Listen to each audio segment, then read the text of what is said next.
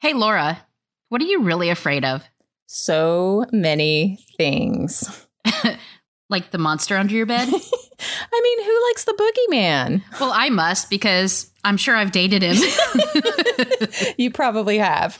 Okay, but seriously, I have a lot of fears that run through my head, and that little chattering voice likes to do overtime. Maybe you should see a doctor about that voice. Maybe I should. All right. Apparently, I'm afraid of taking this topic too seriously. Or Nikki, maybe you're just scared of running out of bourbon. Oh my God, that one is way too terrifying to even consider. Well, if you haven't guessed it, today's topic is all about fear and what stops us in our tracks. So let's dive in. Hi, this is Laura Lee Griffin. And this is Nikki May with the Stardust Society, inspiring you to stop getting in your own way and start building an art biz and life that you love.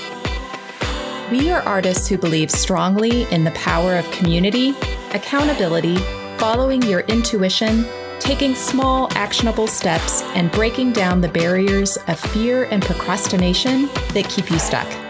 Follow along with us on our creative business journey as we encourage you on yours.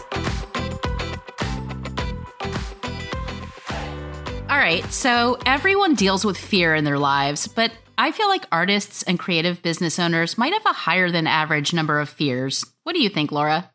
It's entirely possible. Many of us tend to be empaths and really feel things pretty deeply. Mm-hmm. And we can get really self-critical too. Oh, no kidding.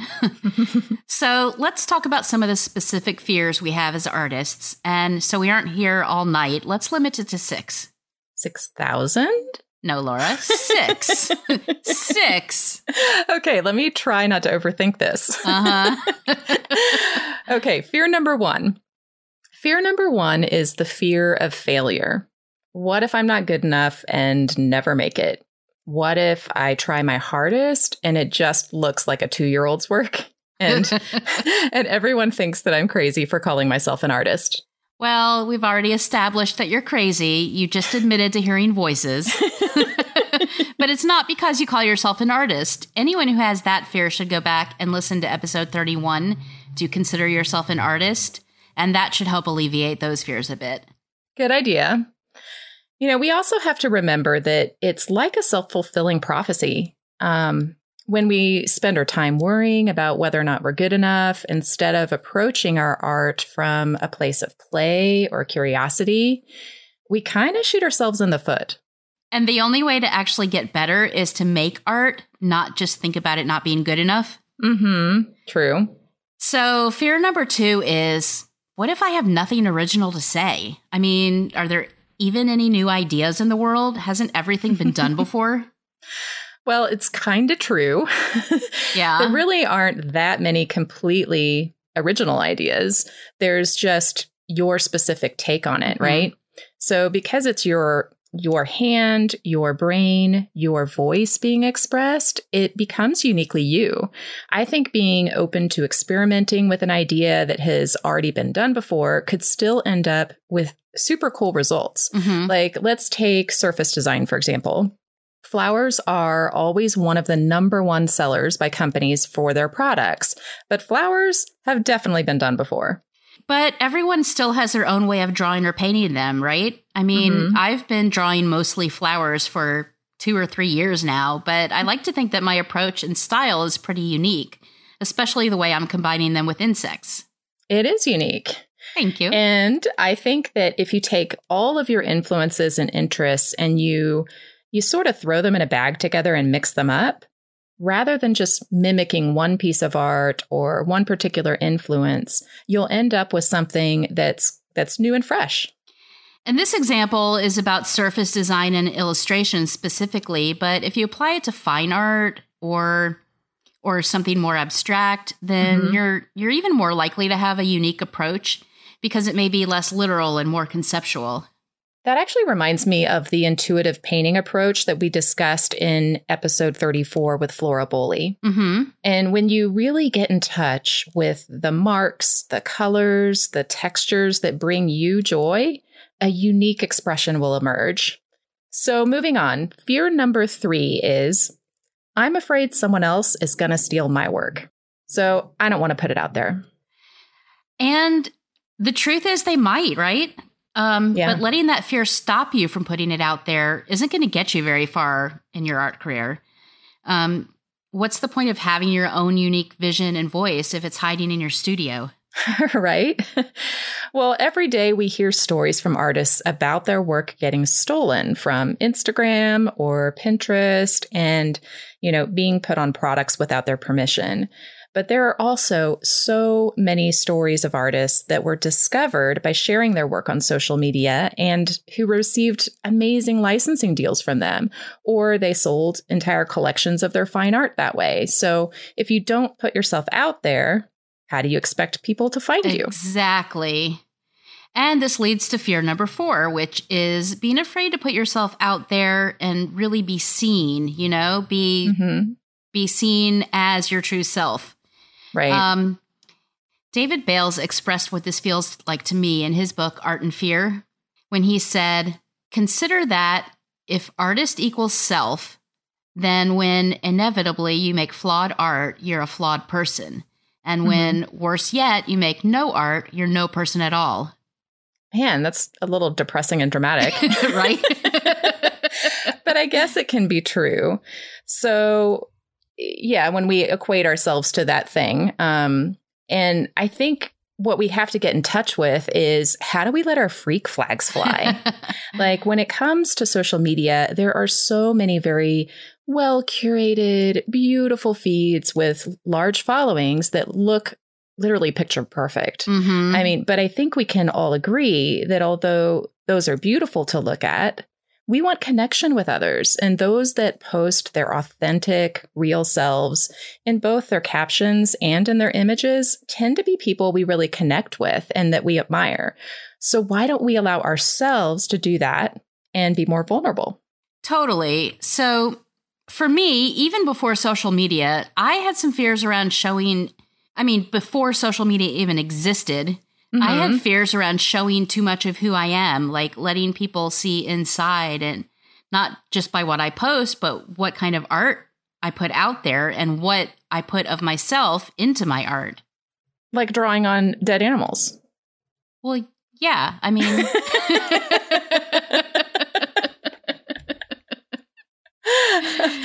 Anyway. Well, but you beautifully draw on dead animals. That's the thing. Thank you. And it can be scary to be that vulnerable. We spend a lot of time building walls around ourselves in our lives, and it can be, it can feel really personal if you share a deep part of yourself in a painting or an illustration or a piece of art, and it gets torn down by some random troll. Or your art school professor who slaps fluorescent pink paint on top of your painting, right? True. But I've noticed that as I've gotten older, those fears just really don't seem to matter as much. Yeah, we start realizing we have a limited amount of time left on this planet. And do we really want to waste time being concerned with what other people think all the time? I mean, it really isn't worth it. I also think that letting your freak flag fly lets you attract the type of customers that get you. They see a bit of their own freak in you, and you're giving them permission to join along. So those that love art on bones and like dead things, like that is awesome, Nikki, right? Those are my people. Those are your peeps. And for me, it might be people who love very whimsical, colorful things, right? So they see a bit of their own freak in you. You're giving them that permission to join along. And I think somebody who does this really, really well is Tyler Thrasher. Oh, I see my freak in him. That sounds dirty. So Tyler mixes his love of plants and science, insects, crystals, art, and so much more into his own authentic, crazy feed, and it's totally awesome. And if you haven't listened to last week's interview with Tyler, what the hell is wrong with you? Go back to episode 38 and give that a listen. He's amazing. Okay, so moving on, fear number 5 is sort of the opposite of fear number 1, and it's the fear of success. So Marianne Williamson said, our deepest fear is not that we are inadequate. Our deepest fear is that we are powerful beyond measure. It is our light, not our darkness, that most frightens us. I've always kind of had a hard time understanding this one. I mean, how can you be afraid of success? What does that really mean? Okay, well, I feel like the fear of success is the fear of other people's expectations of me if something goes really well. So I immediately go to this place of, am I stuck doing this thing forever? Can I change my mind later if I decide I don't want to make a certain kind of art or don't want to teach classes on a certain topic? Am I basically going to disappoint my followers and my students if I make that change? Okay, that makes sense. And along those lines, for me, it's kind of also the opposite of what if I never have another idea? Because what if I have too many ideas, but I feel like I'm stuck doing this one thing because it's what I'm known for and I never get to follow all my other ideas? Yeah. But there are plenty of folks out there who have made successful transitions into different creative fields without getting stuck. Yeah. Now, did you know that actor Pierce Brosnan is actually an accomplished painter? What? Yes, Remington Steele, who I had a huge crush on long before the Bond years, is starting to old. Because I'm old, is starting to show his work in galleries. I had no idea. But also, Flora Bowley mentioned in our interview with her that she had some concerns along those lines. Right. With her new focus on the art of aliveness, which doesn't necessarily even require picking up a paintbrush, that her audience might not get the transition and follow along with her. Okay, I can understand that concern, but anyone who knows Flora and has followed her for years like I have knows that this is just a natural progression of her work, and we're all along for that ride. We aren't going to stop following her because what she will be teaching won't necessarily involve painting on large canvases. We want to grow and learn with her and bring more aliveness into our days and into our artwork. So I guess why don't we give ourselves the same grace that we give others? And our true fans or appreciators will totally follow us and cheer us on in our new endeavors, right? Yeah, you're right. That brings us to fear number 6, which is the fear of the unknown. Dun, dun, dun. Dun, dun, dun.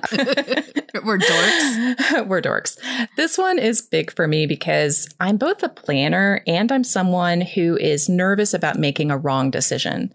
So it's tough to do that when I don't know how things will pan out.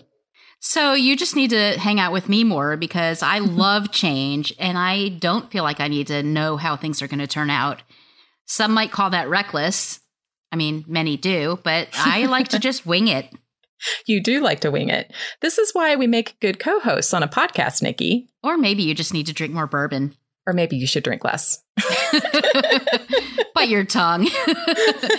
All right, Laura, what are our takeaways from this episode? Well, I think there's honestly just one. We all have fears, even the people that you admire. But the important thing is to feel the fear and do it anyway. Don't let those fears keep you stuck. Just put one foot in front of the other. That's how Nikki and I started this podcast. Didn't we start it over margaritas? No, Nikki, it was brunch. But I think there were margaritas involved that weekend. Oh, there definitely were. All right, now it's your turn. Do you have any fears that keep you stuck in your tracks? Share them with us in the Stardust Society Facebook group or on Instagram @Stardust Society, and let's help each other move past them. For today's Stardust Society show notes, go to stardustsociety.com/fear. And if you've enjoyed this episode, we'd love for you to leave us a 5-star rating and review. Speaking of reviews, we'd like to give a shout out to Lisa on Apple Podcasts, who said, "If you're 50 years old or 20-something, these girls are relatable. Nikki and Laura share their fears and desire as artists with humor and easy-to-follow actions. Their interviews are spot on for those of us who are tired of being in our heads and ready to put one foot in front of the other. I feel like I have a couple of new art friends who I meet with every Wednesday to hold me accountable to that week's action steps." Thanks, Lisa, for sharing that feedback. We love supporting the artist community and hearing directly from you. Your reviews help us reach more Stardists like you and keep us completely inspired to create more episodes. That's a wrap. Thanks for listening, and we'll see you next week.